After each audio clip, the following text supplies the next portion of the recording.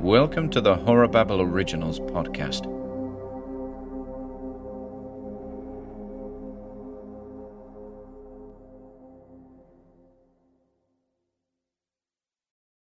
The Day They All Forgot by Ian Gordon.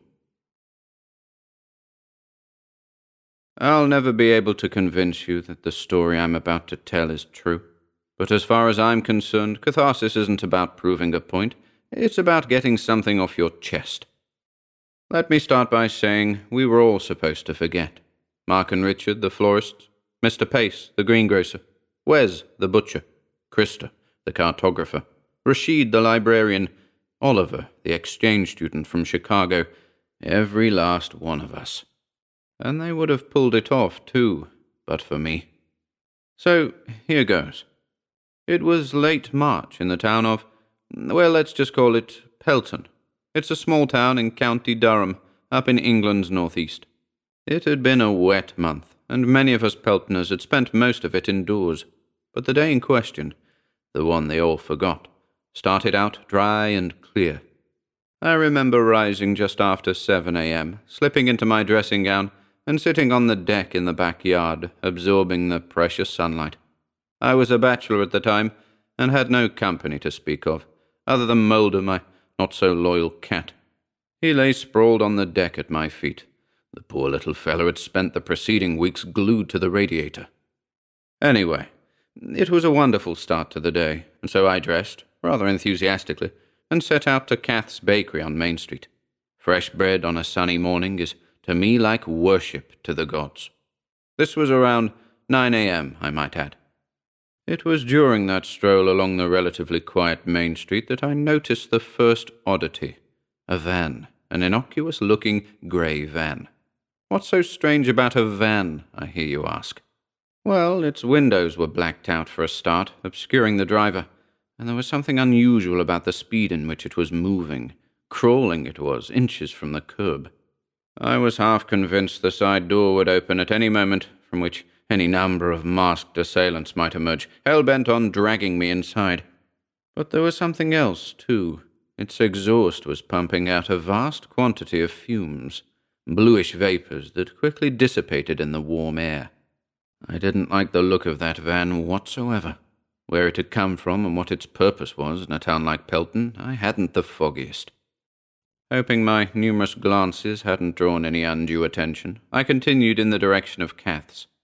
Bob the Webb, the former Pelton school groundskeeper, emerged from the bakery clutching a paper bag full to the brim with French baguettes and baps. The hairdresser, Diane DeWitt, wasn't far behind him, a beautiful bloomer wedged between hip and forearm. Then out came Janet Morrison, zealously clutching a monstrous cinnamon roll. It was the size of a football. Entering the bakery, I soon heard from Kath that it had been a busy morning, unsurprising really, considering the weather. Folks were making the best of it, Kath had said, many of them heading off into the hills or out onto the park down by St. Bart's, all of them with the word picnic on the brain. And so, as far as Kath's goods were concerned, it was slim pickings for me, the trays of breadcrumbs and inexplicable excess of iced buns not quite tickling my fancy. I extended the obligatory courtesies and excused myself. Stepping back onto Main Street, I was immediately unnerved by the sight of Miss Jenkins, an old-age pensioner usually confined to Kettle's retirement home on Platt Lane. What she was doing out and about on her own, I hadn't a clue. But it wasn't the fact that she'd apparently gone AWOL that bothered me. She was standing on the opposite side of the street, her backdrop the old snooker hall, and she was looking right at me, her misty eyes agape. You see, I knew those old eyes well. My elderly aunt had been up at Kettle's prior to her death some months earlier, and Miss Jenkins was often by her side in the community room. She'd been vacant, suffering from dementia, I think, her eyes like arcade machine coin slots. But there on the street, those eyes were like black pools, wide, opaque pits, drawing me into their depths, feasting on my resistance, willing me to approach them. But the old lady beat me to the punch. Out she stepped into the road, right in front of a passing vehicle. The car, a maroon estate I'd rather not describe in detail, ploughed Miss Jenkins into the road, pulverizing her. I looked away, but not before her skull popped like a balloon under the wheels. Those eyes, those staring vacant eyes, were now little more than a milky fluid flowing east along Main Street. The driver of the estate car, the chiropractor, Nigel Phillips, climbed from the vehicle in a state of shock, clutching his sides, holding back the vomit. He managed to yell a couple of times, his expletives directed at the body parts beneath the car, before succumbing to the gravity of the situation and collapsing in a heap next to the corpse. A number of onlookers rushed to the aid of the victim, but quickly reached the same conclusion. Miss Jenkins was irredeemable. I crossed the street and found myself standing in approximately the same position Miss Jenkins had been standing prior to her mad leap into the road, and there, surrounding me, were a number of pigeons, each of which had discovered a sizable bounty of breadcrumbs. I looked up, straight across the street to where I had been standing just minutes earlier. Had old Miss Jenkins really been eyeballing me? Or had those dark, unfathomable eyes been seeking Kath's bakery? But it didn't matter, for things were about to get a whole lot stranger. Nigel Phillips, who had been sobbing quietly for a space, was now on his hands and knees, crawling in the direction of Miss Jenkins's remains. The onlookers I mentioned, Pat Jones and Cheryl Davis, joined me amongst the pigeons and the breadcrumbs. Only one passing car had stopped, the driver of which, Steve Moore, a door-to-door salesman, was sitting calmly behind the wheel, mobile phone in hand, attempting to contact the emergency services. Then, quite abruptly, the phone in his hand fell to his lap, as his eyes were drawn to what poor Nigel was now up to in the road. Pat and Cheryl, who, unfortunately, were a couple of paces ahead of me, had front-row tickets to the diabolical spectacle. Nigel was on all fours, sniffing at the remnants of Miss Jenkins. He approached what can only be described as a broad puddle of viscous fluid, and out came his tongue. Like a dog, he started licking that stuff up. Pat turned to me and yelled incoherently. Cheryl took a step towards Nigel and silently waved at him, unable to find her voice. And then Janet Morrison, who was still clutching that now partially eaten cinnamon roll, came running into the road, screeching at the top of her voice, "Nipper, no! Get away from there! Stop it, Nipper! No!" And I realized that she was addressing Nigel, a grown man of 42, addressing him as her very own bull mastiff, a dog we all knew by the name of Nipper. "Stop it, Nipper! It'll make you sick!" she continued to yell as she approached him, the crumbling cinnamon roll dusting the tarmac. But Nigel kept on lapping that crimson stuff up, his hands and knees glued to the ground beneath him like a man possessed. And Janet grabbed him by the scruff of his neck, yanked him backwards, and we watched in terror as he turned to her with a mouthful of bloodied teeth, the bodily fluids of Miss Jenkins dripping from his chin. He barked then, just like a dog, and I shook my head in disbelief. What on earth was going on? I turned to Pat and said, "Are you seeing what I'm seeing? That is Nigel there she's got a hold of, isn't it?" But before Pat could answer, Nigel sunk his teeth into Janet, and she was shaking him violently in an effort to free herself. A pale-faced Steve Moore emerged from his white hatchback, clutching a wheel clamp, and rushed to Janet's side.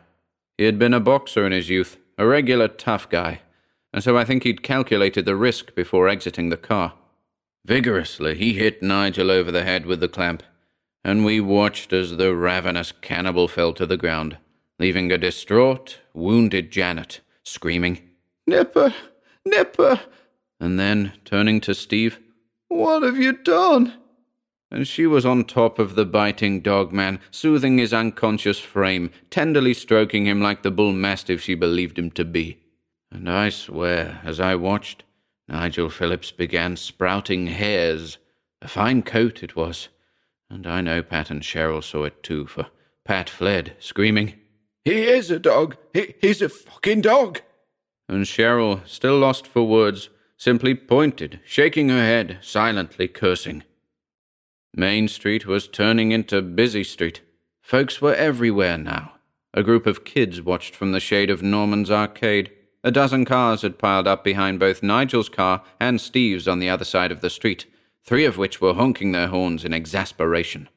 Pete, the barber, and Danielle from the post office were out by the Murphy Monument, trading expletives, and big Nick Forrest was on the roof of Forrest's DIY store, clutching a mobile phone. I hoped the latter would have more luck with the emergency services than Steve had had, but as I was about to find out, the emergency services would be steering clear of the town of Pelton for the rest of the day.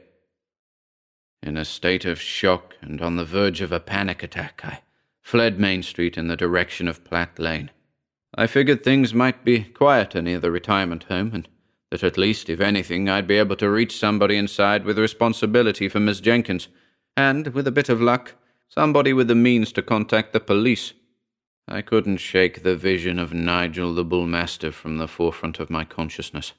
I could see him there in the middle of the road, the blood of Miss Jenkins staining his cheeks, twitching in the lap of Janet Morrison, sprouting coarse hairs from head to toe. What the hell was going on? And it didn't stop there. I saw and heard other things en route to Kettle's retirement home. There was a chap out on the balcony above Rigby's newsagents. The man, a stout fellow I didn't recognize, yelled something to the effect of, "I am a plane," and proceeded to mount the railing. He hovered there a few seconds, before hurling himself into the air, his arms outstretched. But that chap was no plane. Down he came, plummeting to the hard pavement beneath him, his ankles disintegrating under the weight of his body.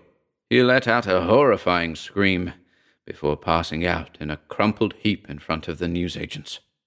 I'm ashamed to admit that I didn't run to the man's aid, but you might forgive my lack of concern if I were to tell you that I saw coarse hairs sprouting across the man's motionless face as he lay there on the ground. Were they all turning into animals? And then a lady in a bikini emerged from a semi-detached bungalow on the corner of Platt Lane. Blood stained the corners of her mouth, and as she spied the still figure of the stout fellow across the street, she took off at a run, screeching. Those screeches faded into the general cacophony of the chaos I'd left behind on Main Street, as I continued in the direction of Kettle's. Earlier in my story, I made a point of mentioning that the day had started out dry and clear. Well, as I walked the length of Platt Lane, I saw storm clouds gather overhead. The sun was quickly blotted out, and the black shapes consumed the skies.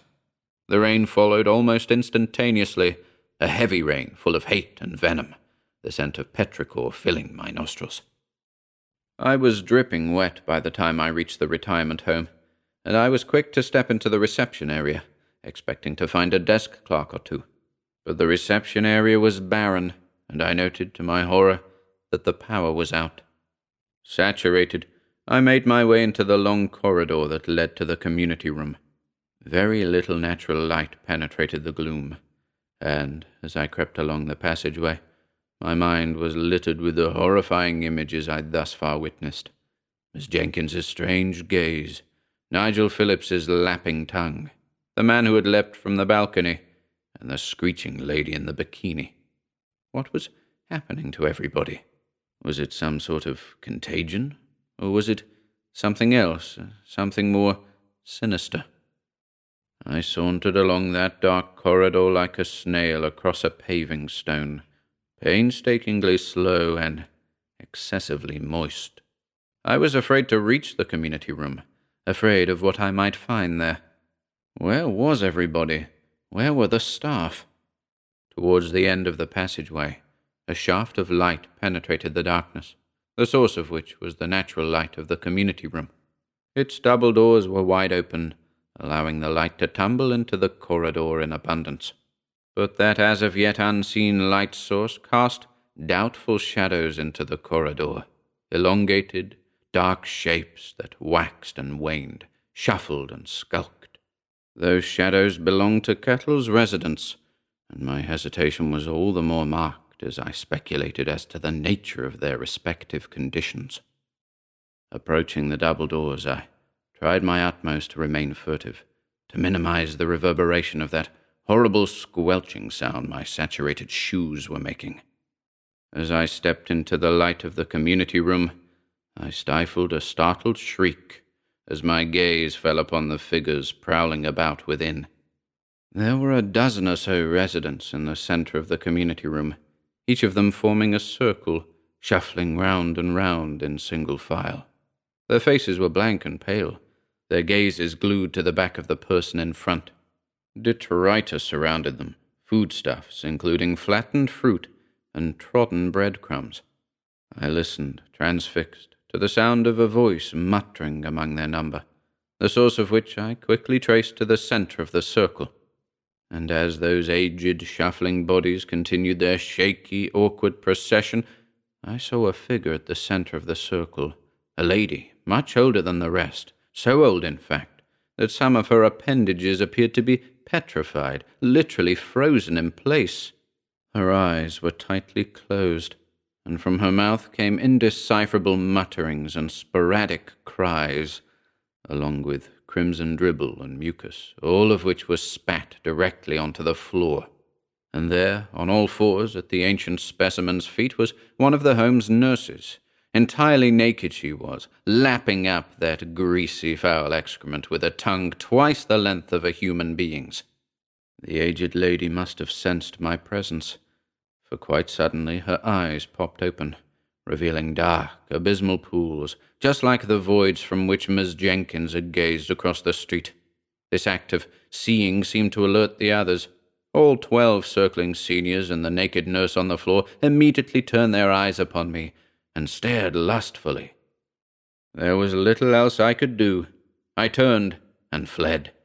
But the seniors were after me, their faithful nurse leading them pack-like along the dark passageway. Along the length of that black corridor they followed me, in total silence, and continued to follow me as I skipped through the barren reception area and back out into the pouring rain. I ran and ran, not caring where I ended up, anything to escape the madness of that morning. But the horror, whatever it was everywhere.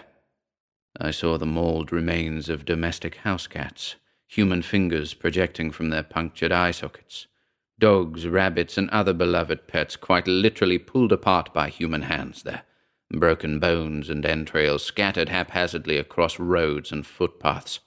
I saw strangers engaged in sexual intercourse, their bloodied bodies chafing against the cold, wet earth. And the dancing, oh God, the dancing! What can I ever say about it? Everywhere people danced, and wherever the figures moved in that unsettling, rhythmical way, I heard the same phrase yelled in frenzy, over and over again.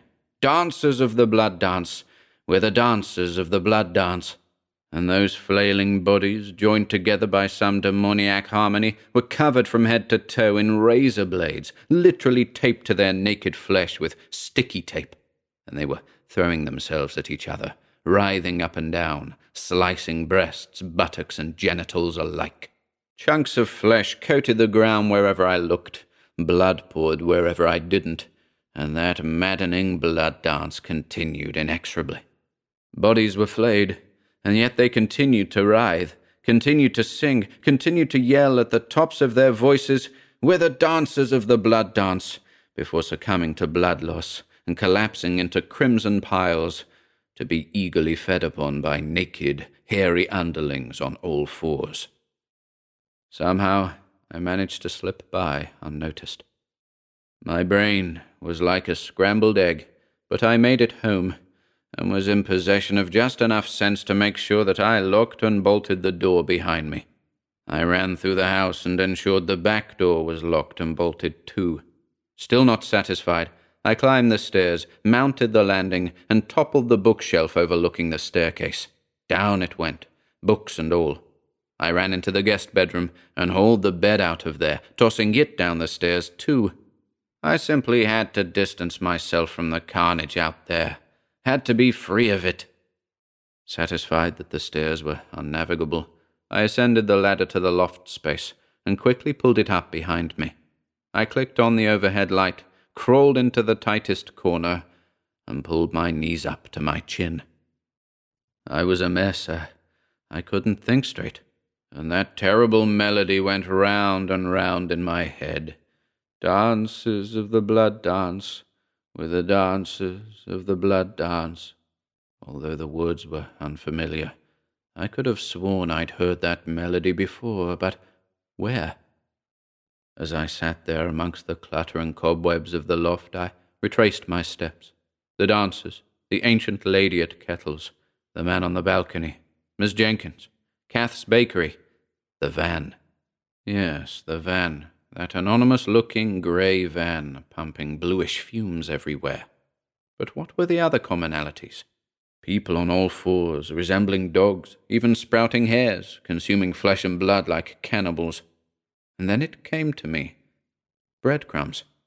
There had been bread products everywhere. Miss Jenkins had left breadcrumbs in her wake. Janet Morrison had been clutching that enormous cinnamon roll. Now that I thought about it, hadn't the man on the balcony been clutching something prior to leaping into the air? A sandwich, perhaps? And the foodstuffs on the floor at Kettle's, flattened fruit and trampled breadcrumbs. Had all this started at Kath's bakery somehow? Anything was possible. But I hadn't purchased anything from Kath's that morning. She'd sold out of all the good stuff, and I just hadn't liked the look of those solitary iced buns. Still, I was seeing things, and that brought my thoughts back to that anonymous-looking van. A further thought occurred. Had I really seen any of the things I thought I had seen? Had Miss Jenkins's apparent suicide prompted a series of unlikely events? What if that wasn't Nigel Phillips in the road licking up her remains? Perhaps Janet Morrison's dog, Nipper, had got out of the house somehow, and she'd simply given chase, only to find the dog had discovered what was left of Miss Jenkins. But I'd seen so much, too many things to discount as merely the result of some mild panic attack. Regardless, I had no desire to expose myself any further to the phenomenon, whatever it was. My suppositions would have to be retired for the day. I'd spend the night in the loft, locked safely away from the chaos and carnage occurring outside. And, luck permitting, I'd venture out in the morning, to discover that nothing whatsoever out of the ordinary had occurred, just a bad dream and just another day in Pelton. Exhaustion must have knocked me for 6, for when I awoke, I found myself lying quite comfortably in my bed in the main bedroom, with absolutely no knowledge whatsoever of how I ended up there. I glanced at the clock on the bed table.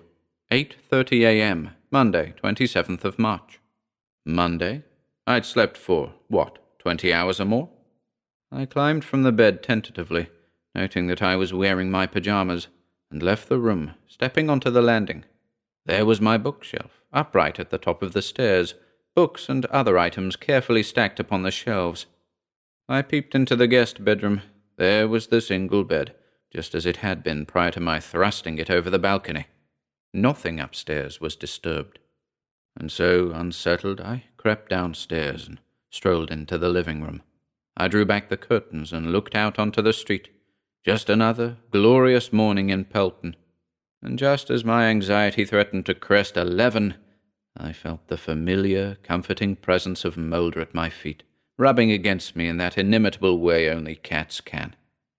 But I was spurred on by the weirdness of it all, and so I quickly dressed, noting that the items of clothing I'd worn the previous day, a blue V-neck t-shirt and grey checked shorts, were among the items of clothing safely stowed away in my wardrobe.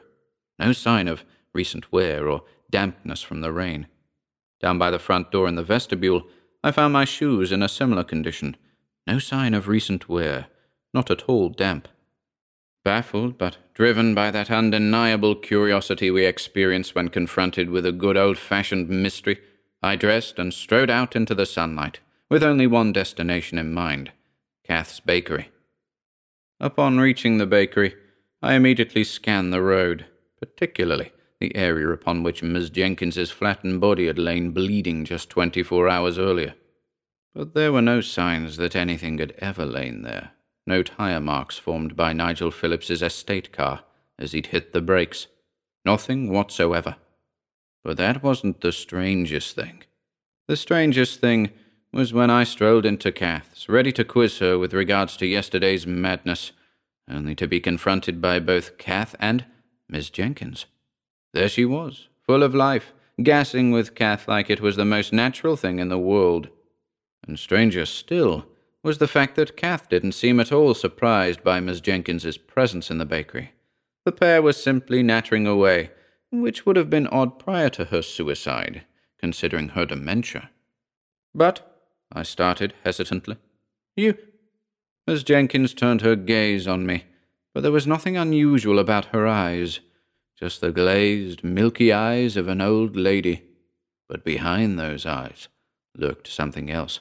This wasn't the Miss Jenkins I had known, in possession of the vacant, unknowing coin-slot eyes of a woman suffering from dementia. No, this was somebody else entirely, and those eyes were full of alertness and purpose. I bit my lip, afraid to give myself away. Kath might have forgotten, but I hadn't. "Never mind," I said, and backed the hell out of there. And out in the sunlight, as I wandered from street to street, I saw Nigel Phillips and the man who leapt from the balcony. I saw the blood dancers, well, a couple of them anyway, walking and talking merrily amongst themselves. I saw Janet Morrison with her bull-mastiff, Nipper, heading in the direction of the park. And each and every one of them gave me the strangest look, and I knew what that look was. Unfamiliarity. They didn't know me. Those impostors had never known me. But did they know themselves? That was the question. But when, by chance, I crossed paths with Pat Jones and later Cheryl Davis, I was relieved to feel the warmth of familiar gazes upon me, eyes that knew, eyes that had always known. But, just like Kath, their memories of what had occurred that Sunday seemed to have been erased. Not that I probed them on the subject, it was just self-evident. Their eyes hadn't seen what I had seen. Their ears hadn't heard what I had heard. But those impostors, those replacements, they know I know, I'm sure of it. I mean, they're supposed to know, aren't they? They're here to keep an eye on us, to make sure we've all forgotten. Well, I haven't forgotten, and I refuse to forget. The day they all forgot will be forever etched upon my memory. I carry the torch for the real victims of Sunday the 26th. Miss Jenkins, the blood dancers, Nigel Phillips and Janet Morrison. The list goes on. And when that van returns, which I'm sure it will in time, I'll be ready. Somehow I'll avenge the forgotten folk of Pelton. And that's it. That's my story. Barking, isn't it? As I said, I'll never be able to convince you of its truth, but what else can I do to prove it to you? Quiz Miss Jenkins directly? No chance. I mean, you've got to ask yourself, if that isn't the real Miss Jenkins, then just who or what the hell is it? And I'll always be haunted by one horrifying notion. What if I'm still under the influence of whatever it was the occupants of that van pumped into the air?